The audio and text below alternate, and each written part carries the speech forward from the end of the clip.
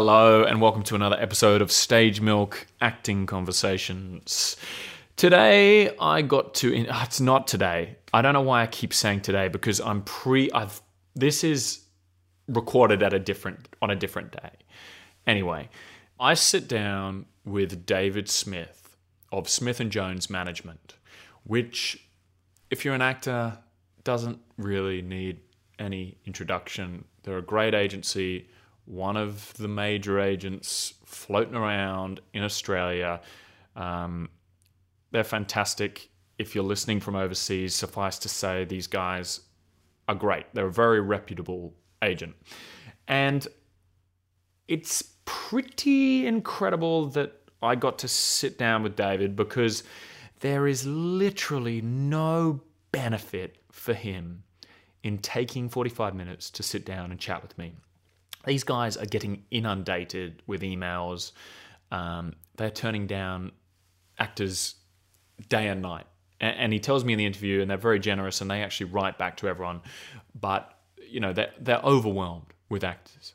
So he really did this as a favor to me and took some time out to chat. And he was incredible. I really got to pick his brain about all those questions that we all want to know. Like, what does that email look like that can actually help get you represented, and how do you kind of foster a good relationship with your agent? All these are awesome questions. He was fantastic, and he was very generous with his time, and especially, of course, if you're looking for an agent, this is just, you should be nowhere else for the next half an hour, 40 minutes. Just get this in your ears, get them cozy, and enjoy.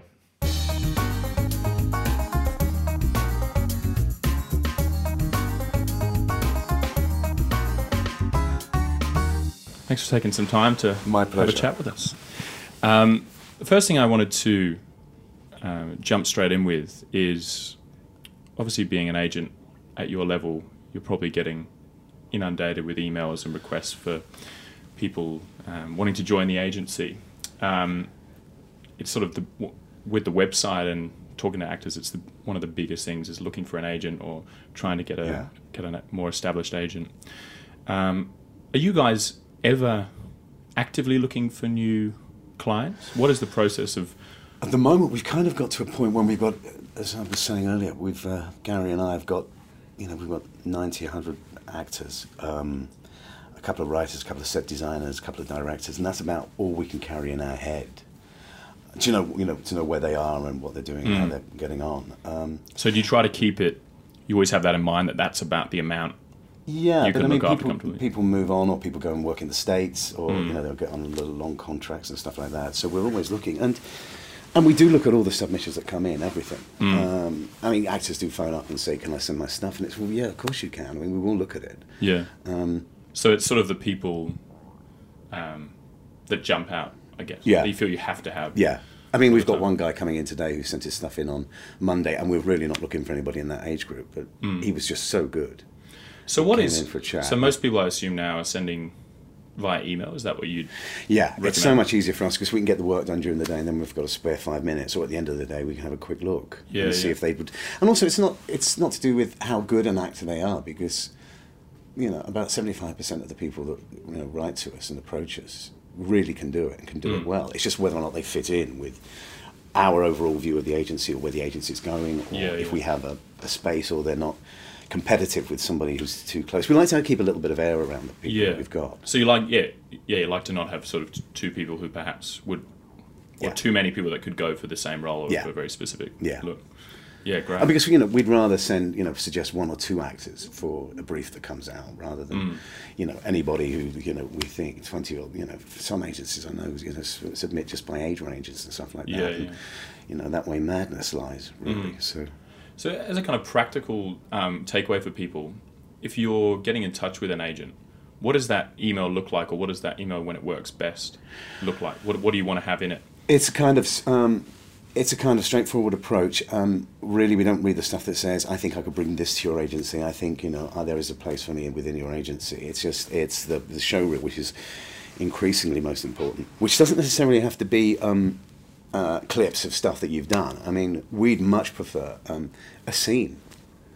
you know, or a monologue straight to a camera or something like that. That was one of the questions I was going to ask as well. Is a lot of people are going down this track of recording a very high quality professional show reel. It's great. Oh, you enjoy that? Oh yeah, absolutely. Do you think as well though? Because I've heard agents who actually prefer getting just a really good quality self test. So they can see the, or would you prefer it? No, I prefer a really good quality self-test. Oh, you would to something that's sort of fake produced. Yeah, no, we don't need to see that. I mean, you know, if the CV matches up with the stuff you've done, we don't necessarily want to see those bits and pieces that you didn't mention in the CV. Show us what you can do, and show us stuff that you know you possibly haven't been able to show in a job that you've had.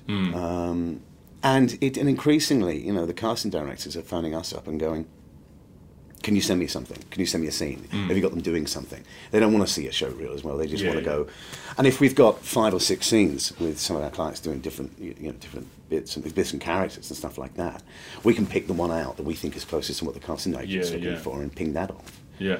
And that's happening increasingly. You know. So with that, to jump back to that initial email, would you recommend just putting your best little scene or monologue forward? Yeah. Or would you like to? Yeah. Absolutely. Just one monologue. Yep. A headshot or a couple of headshots. Yeah, and if you have a link to a show reel, then stick that on as well. But make it as straightforward and as possible. Yeah. The CV is important, the headshot's important, and the scene is really the thing that we'll go straight to.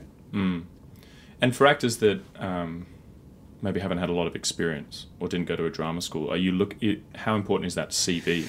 You know, it doesn't. The training is helpful, but to a certain extent, if you can do it, you can really do it. And you know, we do sit and watch an awful lot of these things. And you know, you can do 3 years at NIDA and come out of voice acting as somebody who's just trained in the evenings at a drama school. But age is important as well. I mean, it's we're overstuffed with 20-something-year-olds. I mean, 16, 17-year-olds are great because they can grow up with you and they can learn from.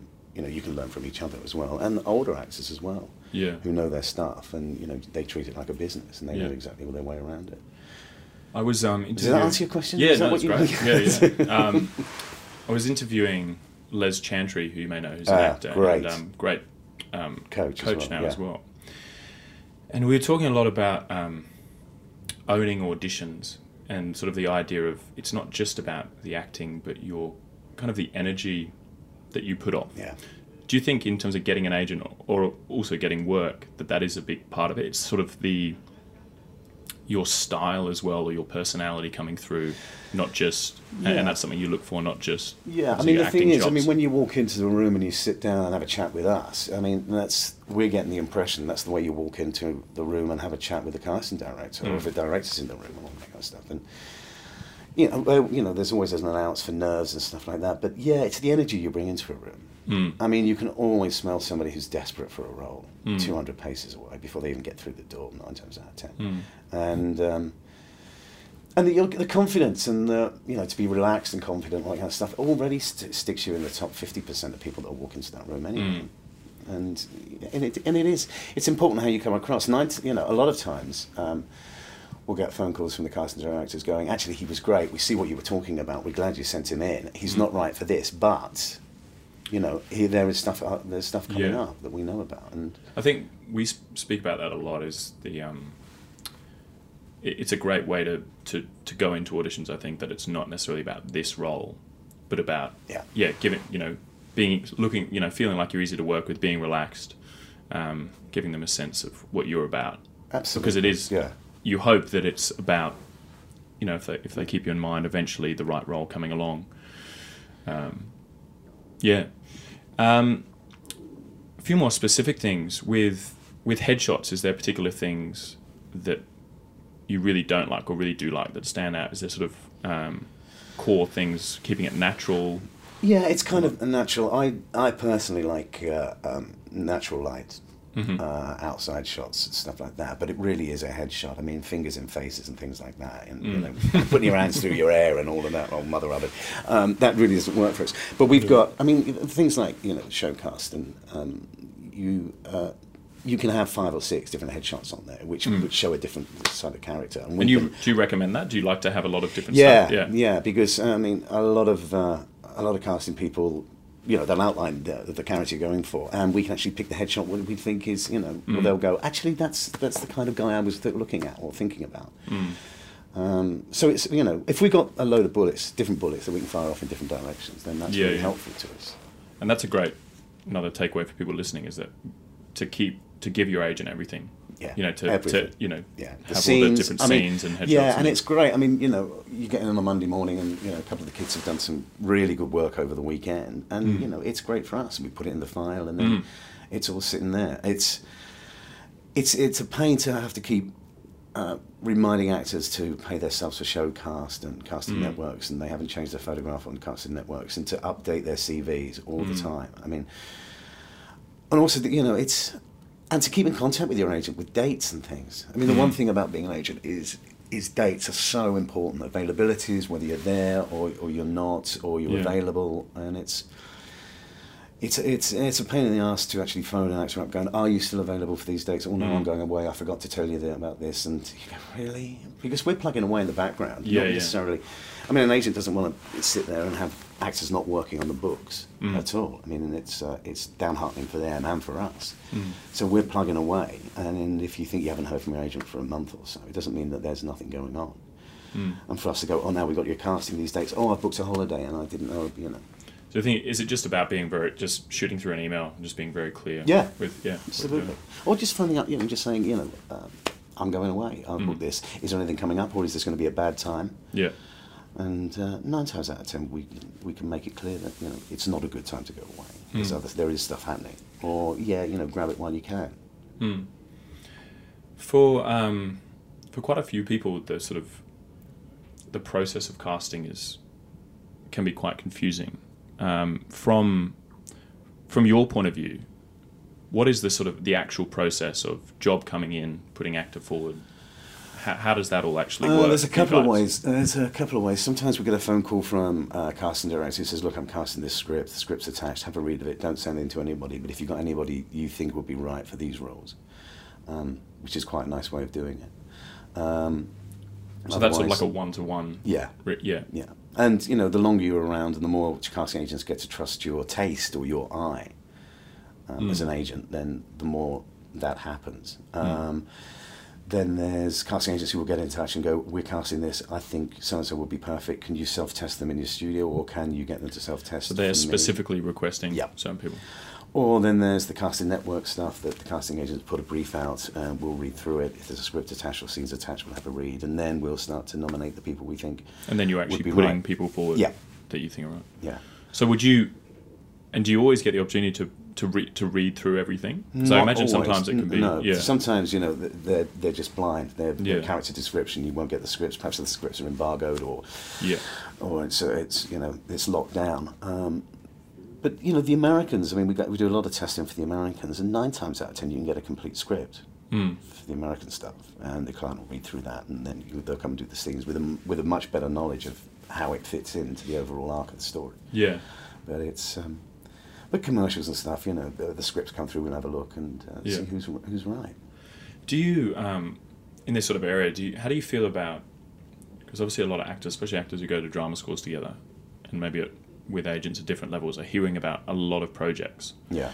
Do you have an issue with actors calling you up and going, I hear about this project, I think I'm really right for it? So many agents operate so differently. I mean, to a certain extent, we're not arrogant enough to know we know 100% of what's going on. I think we're across about 90% of the stuff that's happening. Yeah. With theatre, we don't get to hear about a lot of that stuff because it's planned so far in advance. We're very happy for actors to phone up and say, look, so-and-so's doing this. It's not helpful if the actors phone up and going, they're doing this play, I don't know the dates, I don't know what role I'd be right for. We'd be very happy to look at something if they come up with dates, who's directing, and the role they'd like to go for. Yeah, right. Because then we can pick the phone up and say, look, we'd like... Because then, you've got something to really go with. Yeah. Do you find that works often if an actor's very passionate about a project? Absolutely. It's, I've got 3 actors on a new Griffin play, and 2 of them got to hear about it and knew they were right for it, got hold of the script and had a read of it. Yeah, right. And the stuff at the old Fitz. Andrew down there, they've started. Actors can go in and have a read of the scripts of the plays that's coming out, which is great. which means that actors are being proactive as well about getting auditions for themselves. What is your thoughts on co-pros and doing amateur theatre? We're very happy with that. Yeah. Really. I mean, we had three actors in The Whale at the Old Theatres out of 5, and that was a co-pro. But it was such a brilliant production. We got 15 casting directors along to see it. Which is, for an agent, it's tough because you've got to go and sit through the thing 5 or 6 times, because you're taking the casting directors along, and that's because you know how it ends. Yeah. So it's not very, but it's, I mean, to get them along on a great script. I mean, you've got to be judicious about it. I mean, you've got to know it's a good director. An actor's got to know it's a good director. He has to know that it's going to be a good production, and it's going to be worth spending the time and losing out the money. But I mean, we're 100% behind that, really. I mean, acting's like a muscle, and you've got to take it down the gym and work it out. Absolutely. Same as everything else. And if you're in a good cast, whether it's the Old Fitz or it's at the Griffin, it just keeps your talent lubricated, really, and you're learning and you're working all the time. And I think, the amount especially at like the Old Fitz who are doing such great work, it's like the amount that people are, going from that. The progression from that into a main stage isn't so far anymore. No. Especially if someone's getting along and seeing that who's a cast. And I know Serena does get along to an awful lot of stuff. Yeah. I mean, an awful lot of stuff. Yeah. And most of the casting directors will come with you to a theatre. I mean, if you can nail them down so far in advance. I mean, a lot of them. A lot of actors complain saying, "Oh, nobody's going to come and see this." But if your agent does the homework and invites people along, if it's good enough. And reviews do help. To cut and paste a great review for an actor will get a casting agent along. Do you one of the things I wanted to talk about is sort of this idea of like curating or guiding a career. I know Australia maybe relatively is quite a small industry, and it seems from speaking to people that because there isn't that much work out there, sometimes you kind of do have to pick and work in different fields and sort of take what you can get sometimes. Yeah. Do you feel you push, like, would you take a certain actor and go, okay, he's more of a theatre based or she's more of a film based actor, and kind of, or for you guys it's seen in a sort of equal it's light? Equal. I mean, if you can get a $20,000 commercial, it means you can afford to go and work at the Old Fitz. And that's the kind of juggling we do. There are actors who are not theatre beasts. Which is fine, really, because then it's just television and film. But we try and get as much exposure. I mean, people want to go to America and that kind of stuff, and that's great, and we'll support that 100%. But you can only go over if you've got some sort of a profile for anybody to take any kind of notice at all. And that's the kind of stuff we try and build up as a kind of profile. Just jump back on that, because that was one of the things I wanted to ask is, you think making that move, even for a trip, you've got to have some solid work behind you in Australia? Yeah, I think so. For it to make any sense, for you to get through the door, I mean, you've got to have... And what does that look like? Is that a TV regular, or just have done... All kinds of stuff. I mean, TV regulars are much easier to get through the door because, the Americans are very hot on what's going on over there. And they keep an eye out for people. But... Also, if your agent's got an in with it, because we don't work with one management company or one agency. I mean, we work with 5 or 6 of them, and it's up to the actor to have the meetings with 5 or 6 of them and see the one they feel most comfortable with and the one they're most supported by. But we, because I mean, we do most of our tests here. As I said earlier, we've got the studio. Well, we're in now at the studio, and we can whack through 20, 25 tests a week and get them out to the Americans. We can also. You don't necessarily have to be on the ground there anymore. I mean, we've got an actress who's who's a lead in a series over there, which she got from this room, and then Skyped with the director before it was offered. And it's countless stories on it. Yeah, and it really does work, and it's fucking expensive to go over there just to hang around. If you haven't got the visas, they're not going to be interested in spending time with you. And do you have a lot of actors who have gone there and had that without that profile and just had that experience where it can be slightly disheartening or that kind of... Yeah, I mean, it's 5 or 6 years ago, there was a space where you could go over there and do that, but nowadays you're just wasting your time, wasting your money. Just too many people. Too many people and not enough jobs, and the visa thing is getting so tight now. It's, I mean, you do get sponsored by companies over there, agents and all that kind of stuff, but you've got to have some kind of work for them to put the money and the resources behind you.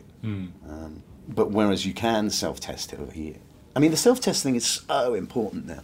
I mean, even local casting directors are asking for self-tests when you only live 2 minutes down the road from them, and so that it's becoming more and more important. And you can test around the world. I mean, we're testing for the UK and all that kind of stuff, all from the room. We hear people. I was speaking to a friend who spends a lot of time in America, and she was testing it for things in America while she was there. Yeah. And I've heard stories that it sometimes is better to go back to your Australian agent than to America, than to actually just go direct. Yeah, I'm absolutely sure that's the way to go. I mean, you know, the business is changing. So, I mean, I've been doing this now for 20 odd years, 10 years in London, 10 years over here. And the business is nothing like it was before. And it continues to change more and more and quickly than I've ever remembered it changing. I mean, I remember when I first was a baby agent, standing there for 25 minutes feeding a film script into a fax machine for Dirk Bogarde. And that was nowadays it's... I mean, I think there's the speed of turnaround of stuff doesn't necessarily engender better work from actors. I mean, it used to be you'd get a script and you could sit around for a week learning it and working on it, and then going to the BBC and then having a meeting and doing this like that. Now it's like, and that's kind of scary. But I mean, actors stepping up to the mark, and sometimes they're coming in here and doing 2 or 3 tests for the Americans a day, and it's good work as well. So do you think quality does go down with that pressure and that turnaround, or people are stepping up to the plate? I think people are stepping up to the mark. Yeah. I mean, there's no point in me sitting there whining on about how the good old days were great. I mean, it's which is pointless. I mean, it is just the way the business is now, and you have to make bold choices, quick choices, especially if you haven't seen the script and you've just got the foresight about where you've come from, where you're going, you know, what this guy is saying, and it's. The turnaround is enormously quick, but it does hone your responses and your talent. We sort of touched on it just before, but like you say, self-tests are becoming more and more important, and we're sitting in a space that you guys have, which is fantastic, where you can work self-tests with your actors. Without giving a sort of step-by-step guide, is there things that you've learned from obviously doing hundreds of self-tests now, some kind of principles for doing self-tests that you look for when you're kind of directing actors or filming actors? Not to get too tricksy. Keep it as tight and steady as possible, and act to the back of the camera. I mean, a lot of actors, they're acting to the front of the camera. I remember Gary Oldman telling me when I was a drama student, he was looked after by the agency that I was with, and he said he always acts as though there's 3 people to the back of the camera. I mean, it's to the rear, so it's through the lens. It doesn't stop there at the end. You're not acting to the lens, you're acting to the back of the camera. And it's just to go through. And there are little things like that. Blinking is always, there are tricks, not to overblink and to fixate on somebody. And also, makes it difficult for people to cut away from you if you haven't blinked. There's stuff like that. And do you kind of touched on it as well before, but do you sort of encourage these sort of bold choices in takes? Yeah. And taking a bit of a risk and showing something different? I think so. You've got to, if you're sitting there and watching 30 takes of the same scene by different actors, you want somebody that's going to pop and that you can take them somewhere else. You can give them guidance, or you can give them some direction and that kind of stuff. And go, that might be a bit too big. You can bring that down, but I see where you're going with that. And I think bold choices are interesting choices. And it makes you, you're not making the same mistakes or the same choices as everybody else. Which it's difficult for a director to pick on somebody that he can work with if you're just doing the same old as everybody else has. And it makes it more interesting. It's drama and acting is the most exciting thing in the world when it's right, and there's nothing else like it. And it was always those bold choices that become more interesting and take you as a viewer to places that you didn't expect to. What's funny, because you say, even using the word pop, it was exactly what Les was saying the other day, and he was saying, brought up a study that said something about right. No, but he was saying that this idea that they'd done some study where I think it was 10 years ago, the attention span was 12 seconds. Yeah. Now it's down to 8. And he was saying in certain American productions, you might have 1,000 people auditioning. You know, these huge numbers of people. Yeah. And if you're not popping Yeah. in that sort of start of that tape, it's absolutely people right. are just going to skip right through it. Yeah. And also, you know, there's stuff like put the board at the end. You know, your introduction, your board, when you board the thing, put it at the end. Yeah, right. Get them engaged in the scene. So you don't even have it like a title to begin with. You just go straight into it. We don't. Yeah, right. No, we don't. It's just bang straight in there, and if you've got to grab them in that first couple of seconds. That's great. And leave the board to the end. I mean, because they will judge you the minute that they see if you're not right, and they'll go, no, we'll flick over this because the board's not right. Stick that at the end, and fuck them if they don't like it. But it is that instant grab. It's that pop, and you know, as an agent, I've learned that from doing hundreds and hundreds of tests here, reading in with clients. To go on a slightly different gear, cultivating a good relationship with an actor. Is there particular things that really grind your gears, or with working with actors? Because I know a lot of people. I think there's a perception I found coming out of drama school that you should be, ringing your agent all the time and have a very hands-on relationship. And I've heard from certain people that do you like to keep it professional and keep it, or is it different per client? I think it's different per agency. Yeah, sure. Really. I mean, like I say, we've got a small boutique agency, and so we keep it on a very personal level, especially when the guys are coming in and testing with us in the room. I mean, sitting down having a glass of water and a coffee and all of that kind of stuff. But asking for feedback constantly is not a great idea. Very few casting directors have the time to give feedback. Do you guys give feedback if people send you in a self-test? Yes, mostly. I mean, a lot of the stuff, your work's great. We think, there's a place for you in the industry, not with us, because you're too close. We like to keep air around clients. But, we do give feedback. Or actually, do you know what, the sound quality on that is not good. You need to really redo that. And we've got one actor who sent in, he's coming in this afternoon, and we're going to reshoot the scene with him. Because it was really, really, I liked what he did. I liked the choices, but it was such a terrible piece of shooting that I wanted to see him and kind of work with him a bit. See if he's open to go somewhere else. And that's the kind of audition process we go through as an agency. We're very happy to sit and work with an actor because then we know the kind of quantity that we're sending out and quality that we're sending out. Have you found, was there a point where you did self-tests with actors and then you sort of added that in as a, or did you guys from the very start of the sort of self-testing begin helping? We started just sending out the self-test and people doing it, and then we just thought, no, this is fucking ridiculous. I mean, and we wanted to, and my background, I mean, I trained for 3 years at the Guildhall. I did my first movie when I was 11.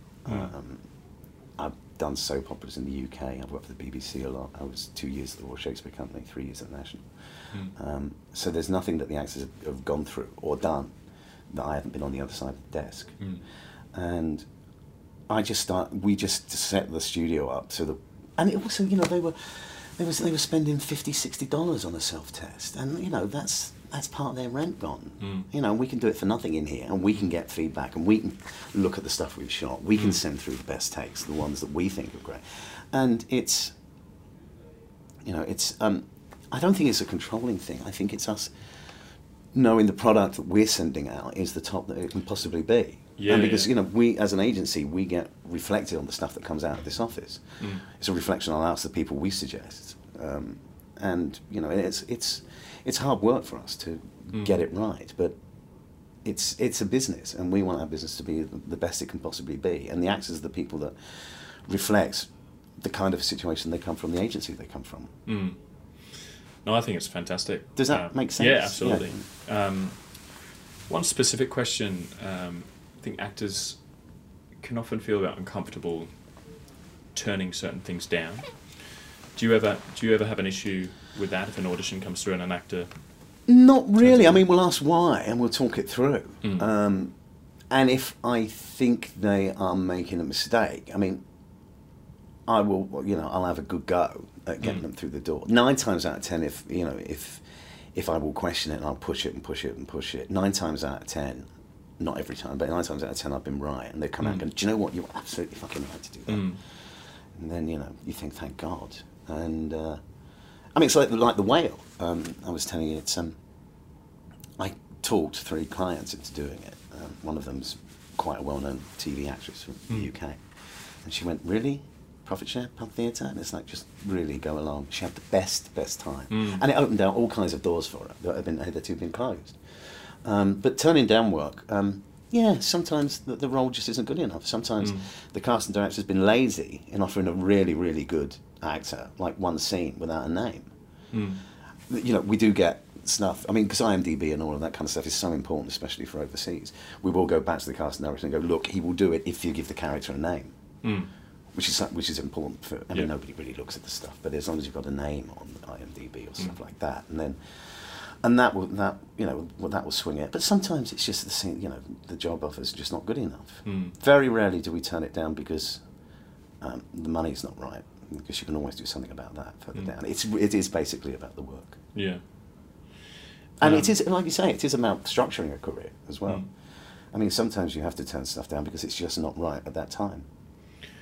Do you subscribe to the idea that you kind of set a standard with an actor, or do you think more and more now you can go from, this idea of, I remember this idea that, he's a 50-worder actor, or he's this, or she's, only does this sort of calibre of work. Do you think there is that setting of a standard, or do you think now more and more you can do an ad here, you can do a small bit on TV, and then you can be a lead in a film? I tell you what is tough is getting casting agents to reevaluate an actor.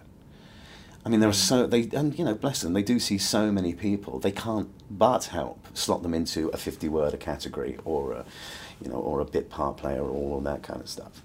And we don't look at that because everybody that we represent actually believes a leading player, or has the capacity to be a leading player.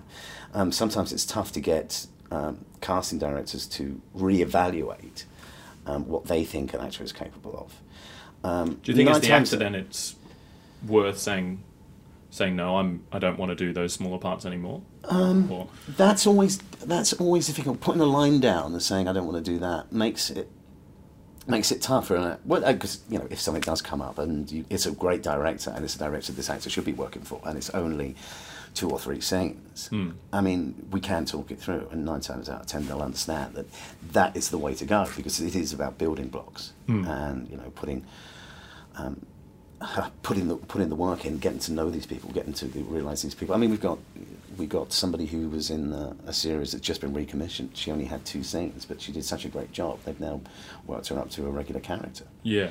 And there is, it's horses for courses. I mean, every individual situation is different, I think. But it is, that's why your relationship with your agent has to be built on trust. And you, as a young actor, you're going to an agent or an agency who has experience, who you trust, who you get on with, who you're able to be upfront with and be able to chat to and talk to honestly and openly about the work, or about how things are going in your life, or, if you've just had a baby, you can't afford to go and do stuff like that, or, and together, hopefully you're all in it for the long haul. Because we don't want to spend years and years working somebody up who then gets a lead role and then goes off to a bigger agency. We want to have that kind of trust and understanding that we'll all go forward together. To jump to sort of getting near the end, to jump to a kind of more philosophical component of the podcast, but unless I'm drinking vodka. How long have you guys had the agency? We started from nothing 9 years ago. 9 years. Which is quite unusual because a lot of agencies are spin-offs. They've left an agency and they've started with some clients they've had before. I mean, we must have been fucking mad. Yeah, you guys but Gary was a sports agent, and I was, like I said, I was an actor for a long time, and then I was an agent in London. And Susie Maisel introduced us, the casting director, and Gary wanted to have a go at an agency, and I said, well, I'll come along with NIDA, and I'll say, well, I think he's good, she's good. And that's how it started, with 4 clients from NIDA. Yeah, wow. And do you think, I mean, in that time and with your career back into England, do you think, are you starting to see sort of commonalities among the actors that have done well over the course of their career, or that you've seen? Is there sort of anything you can take away for actors? I don't think there is a commonality anymore.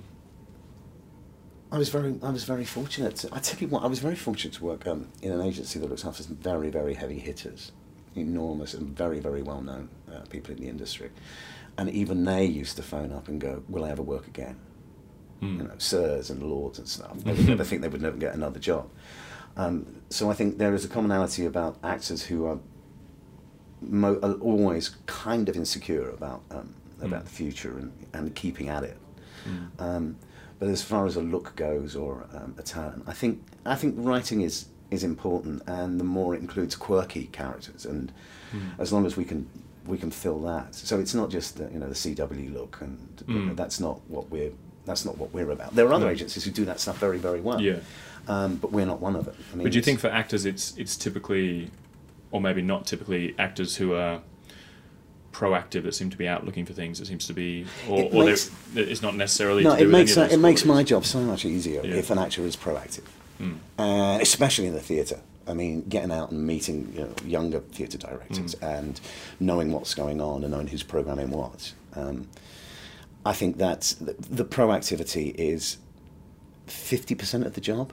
I mean, because basically, we don't employ you, you don't employ us. We sit down together and we start a new company together, and we're all in it together. Great way to look at it. And everything is discussed, and everything is judged on its own merit. And but the proactivity is very important. Even just knowing your lines when you come into test. I mean, we're busy, but we're taking time out to spend this time in the studio with you. Don't fuck it up by not knowing the lines, because that reflects madly on you. And we then an agent will go, "Oh, do you know what? He's never prepared. Let's not put him forward for this." Or really, it's once or twice is fine to get a phone call going, "God, I really fucked that audition up. Really, I wasn't prepared," and all that kind of stuff. But constantly, saying to your agent, "I really blew that." I mean, we work hard to get you through the door. Once you're through the door, babe, you're on your own. I always wonder this, just as a quick side note, is for the most part you're auditioning in the room, or at least I tend to be, and if you're auditioning in the room and you're not getting this feedback, is there a point where you may have absolutely no idea what your actor is doing? Yeah. You're really relying just on their... Yeah, it is. That's the time when we will, as an agency, we will try and get some feedback. I mean, do you find you can check in with casting directors? Yeah, not often. Not often. You don't want to burn your bridges too much. Sure. I mean, constantly phoning them up, because they're the same as us. I mean, they don't want agents, constantly asking for feedback. But if there's something that you feel there's an actor you feel that isn't settled, or is unhappy, or just isn't nailing it for some reason, there's a handful of excellent casting directors who we can phone up and go, "What's going on?" They go, "I tell you what," or they'll phone up and book him. And they go, "Well, don't get him to do what he did last time," and then that's great, because you can feed that back immediately to your client. Yeah. But if they're constantly doing good stuff, they're just not landing it. Well, fuck it. I mean, that's the business we call show. It's I mean, there are actors who haven't had anything for 9 months who I still believe 100% they will get there. And that's where your relationship with your agent has to come in as well. I mean, your agent has to encourage you to stick in there and keep your head down and keep working and keep going to classes, because it will be fine.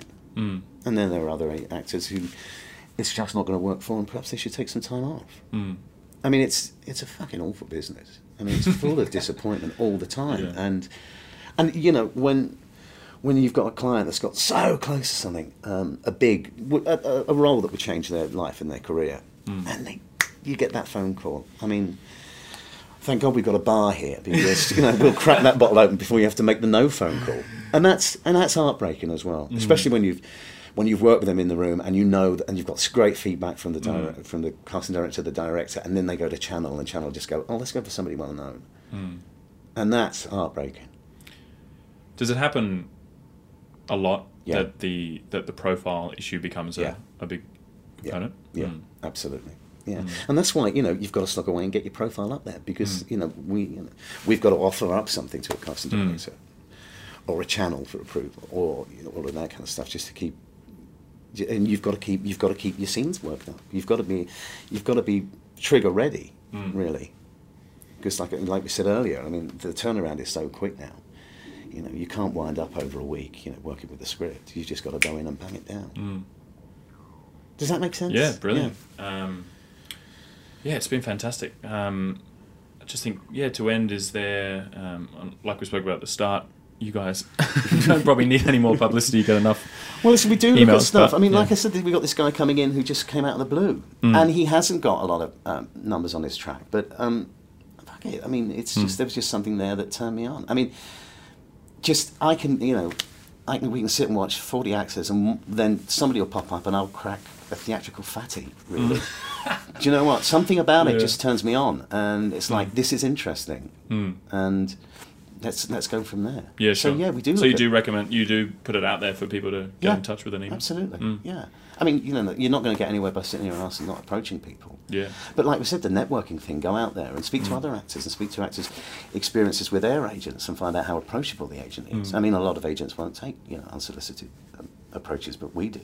And also, we do get a lot of feedback from casting directors who hold those classes, and they'll phone up and they'll go, actually, do you know what? There's one guy or one girl that we saw today who really you should get in and have a look at. Yeah, right. And and that kind of recommendation couldn't come highly enough. And that happens more than you know, actually. Yeah, great. Well, thanks so much. Thanks for taking the time. Pleasure. It's been fantastic. I hope that helped. Yeah, it's been great. And there you have it, another episode of Stage Milk Acting Conversations. Like I said at the start of this episode, that really was a very rare experience to be able to pick someone's brain who just knows so much about working with an agent and getting an agent and all these questions that actors often have. And I hope you enjoyed it and got as much out of it as I did. And we'll see you next time. Remember to subscribe to the podcast and also jump on stagemilk.com for more articles and videos and so on.